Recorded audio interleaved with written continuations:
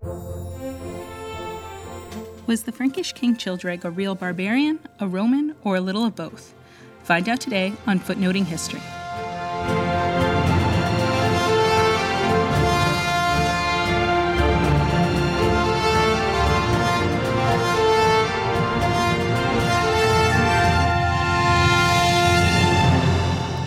Hello, this is Nicole, and welcome to the September 6th episode of Footnoting History. This morning we'll be discussing the 5th century Frankish king Childeric, in order to understand identity and authority at the end of the Roman Empire in the West. Childeric was born circa 440 CE, that is Common Era, to Merovech, the somewhat mythical founder of the Merovingian dynasty of the Franks, who ruled the Frankish kingdom until they were overthrown in 751 by the Carolingian dynasty, best known for Charlemagne or Charles the Great. Apart from some later legends about his origins, which include his mother's encounter with a sea monster that, it is insinuated, impregnated her and was thus his father, we have almost no evidence related to Merovech. He was probably one of many Frankish warlords or petty kings active in the Roman province of Gaul, which corresponds to present-day France, Luxembourg, Belgium, and the western parts of Switzerland and Germany. The Franks were a confederation of peoples who lived on the other side of the major western Roman border, the Rhine River, and its tributaries in what today is the southern Netherlands, and appear in Roman sources from the mid-3rd century on. From the early 5th century, the Franks became dominant in northeastern Gaul, while another group, the Visigoths, took over southwestern Gaul. The family that became the Merovingian dynasty consolidated power over the Franks thanks in large part to Childeric and his son Clovis, who was the first to rule over all of the Franks and assumed the kingship at Childeric's death in 481. Childeric was a Frank, and he was also a pagan, and therefore to the Romans of the 5th century, a quote-unquote real barbarian. Christianity had been legalized by the Roman Emperor Constantine in 313 with the Edict of Milan, and made the official state religion via a series of decrees by the Emperor Theodosius, who ruled the eastern part of the Roman Empire from 379 and the entire empire from 392 until his death in 395. The Romans also considered all non-Romans, or peoples living outside of the Roman Empire, as barbarians.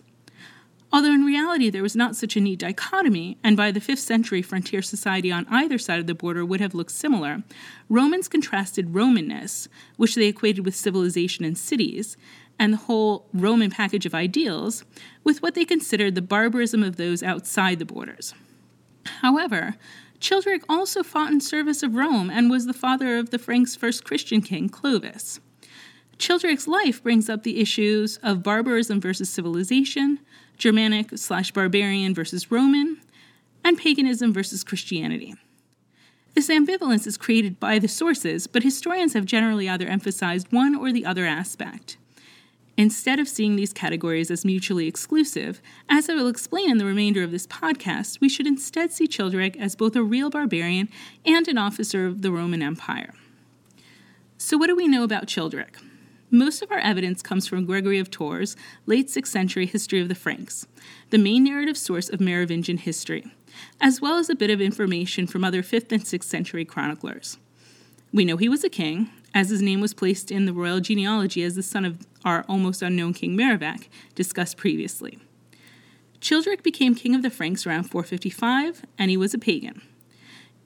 He was clearly king of the Franks. So far so good, but here's where things get tricky. He campaigned against the Visigoths and Saxons, other barbarian groups, but it looks like his army fought side by side with the Romans. We know that he definitely signed a foedus, or treaty, with Odoacer against another group, the Alamans, yet another barbarian group which was invading northern Italy, and fought in the service of the last Roman emperors and then Odoacer. Odoacer was a Germanic general in the Roman army, but he was neither the king of any specific Germanic group, nor did he command units of one particular ethnic background. In 476, he deposed the last Roman emperor of the West, a child named Romulus Augustulus, with the approval of the Roman Senate, and ruled Italy in theory as a client of the Roman emperor in the East, until he himself was deposed by the Ostrogothic king Theodoric, at the request of the Eastern Roman emperor Zeno. The cases of Odoacer and Theodoric, like that of Childeric, show that the political situation of the late 5th century was much more complicated than Roman versus barbarian, and that ethnic identity was not the sole, or perhaps even the most important, type of identity for 5th century people. In addition to being a Frankish king, Childeric was also a delegate of Roman authority. he was king of a people, the Franks, and not a territorial ruler, but he had an official delegation of territorial authority in northern Gaul. Childeric controlled the civil administration of the Roman province of Rheims, while the Bishop of Rheims controlled its religious administration. In addition to the narrative sources, we know a lot about Childeric because of the discovery and excavation of his tomb in 1653 in the Belgian town of Tournai. It was outside of the Roman wall on the ancient road, on the northeastern side of the River Scheldt, near a medieval church dedicated to St. Brice, who was Bishop of Tours from 397. Unfortunately, the treasure was stolen in Paris in 1831, but Jean-Jacques Chiflet had analyzed, drawn, and published all the items in 1655. So how do we know that it was, in fact, Childeric's grave? Like many archaeological sites, the finds were dated on the basis of coins, as well as a seal ring that had a portrait and inscription, Childeric Regis. Coins are particularly useful for understanding the earliest possible date for a site, as Roman coins can easily be attributed to the reign of particular emperors, and sometimes to narrower time periods. The coins found in Childeric's tomb include 100 gold solidi, minted mainly in Constantinople, dating from the emperors Theodosius II, who ruled from 408 to 450, and Zeno, who ruled from 476 to 491. The seal ring definitely identifies the grave as that of Childeric, as opposed to any other barbarian chieftain of the period. It is also a particularly useful piece of evidence for thinking about issues of identity and authority in 5th century Gaul. The seal ring has both Roman and barbarian elements. It includes Childeric's name, which includes ideas of power, the ending ric, and that of fighting, the hild, and is a typically barbarian and warlike name, as one would expect from a Frankish king. However, on the seal ring, the name is also associated with the Roman title of Rex, which implies that Childeric's title was recognized in Rome. Additionally, the fact that the text was inverted and also in the genitive form suggests that it was meant to be used for official documents. This is something that is very Roman and shows that Childeric had a real chancery for producing and disseminating official missives, which is something that a run-of-the-mill barbarian warlord would not have had. The portrait on the ring shows a long-haired king, a symbol of Germanic kings, but Childeric is also wearing Roman-style armor and a coat, possibly the paludamentum, worn by Roman officials, on his chest and shoulders. So, much like the ring itself, the overall contents of Childeric's grave show both his Roman and Germanic/barbarian sides. Demonstrating his links with the Roman world are a gold cross-shaped brooch on Childeric's chest of a type worn by high-level Roman officials in the late Roman Empire. Additionally, the coins themselves resemble and could be pay given by the empire to allied barbarian kings. The weapons, scabbards, belt buckles, and other jewelry found in the grave, plus the gold and garnets, show connections with the larger barbarian world. In particular, the jewelry suggests connections with Pannonia, modern-day Hungary, both during its domination by the Huns of Attila fame and after. In 1983, Raymond Brulé began new scientific archaeological excavations in Tournai near the church, which showed that the grave was in a Frankish cemetery in use to the 7th century. What do I mean by scientific archaeology?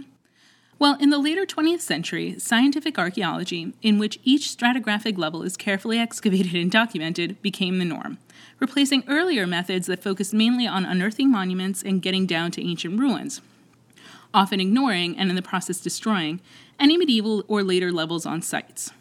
During the excavation, Brulé found 3 large pits with 4 to 10 skeletons of horses, which may have been associated with Childeric's funeral. In the Germanic world, horse burials were often associated with chieftains. We have a site in Moravia where 5 horses were buried around a chieftain around 500 CE, so pretty close chronologically. The Church of St. Brice was potentially associated with the grave as well.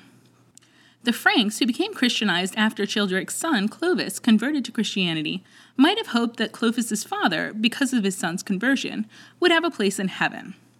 That said, Childeric definitely had a barbarian and pagan funeral, outside the Roman walls and along a Roman road, in accordance with Roman tradition. Note that Christians had begun burying their dead within the walls of the city by this period of time. But Childeric may have been Christianized by future generations.